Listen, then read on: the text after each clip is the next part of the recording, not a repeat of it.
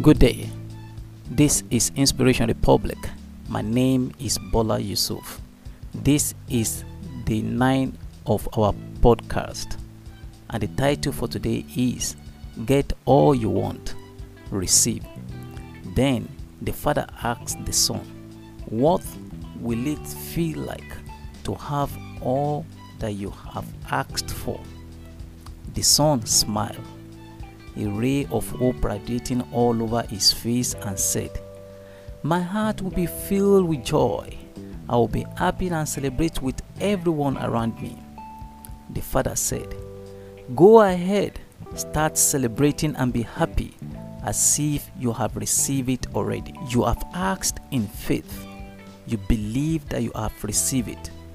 Now it is time to start celebrating and jubilating, thanking God in advance for the manifestation of your request. Be grateful daily that God has granted all your requests, and He will even do more than you asked or believe He can do.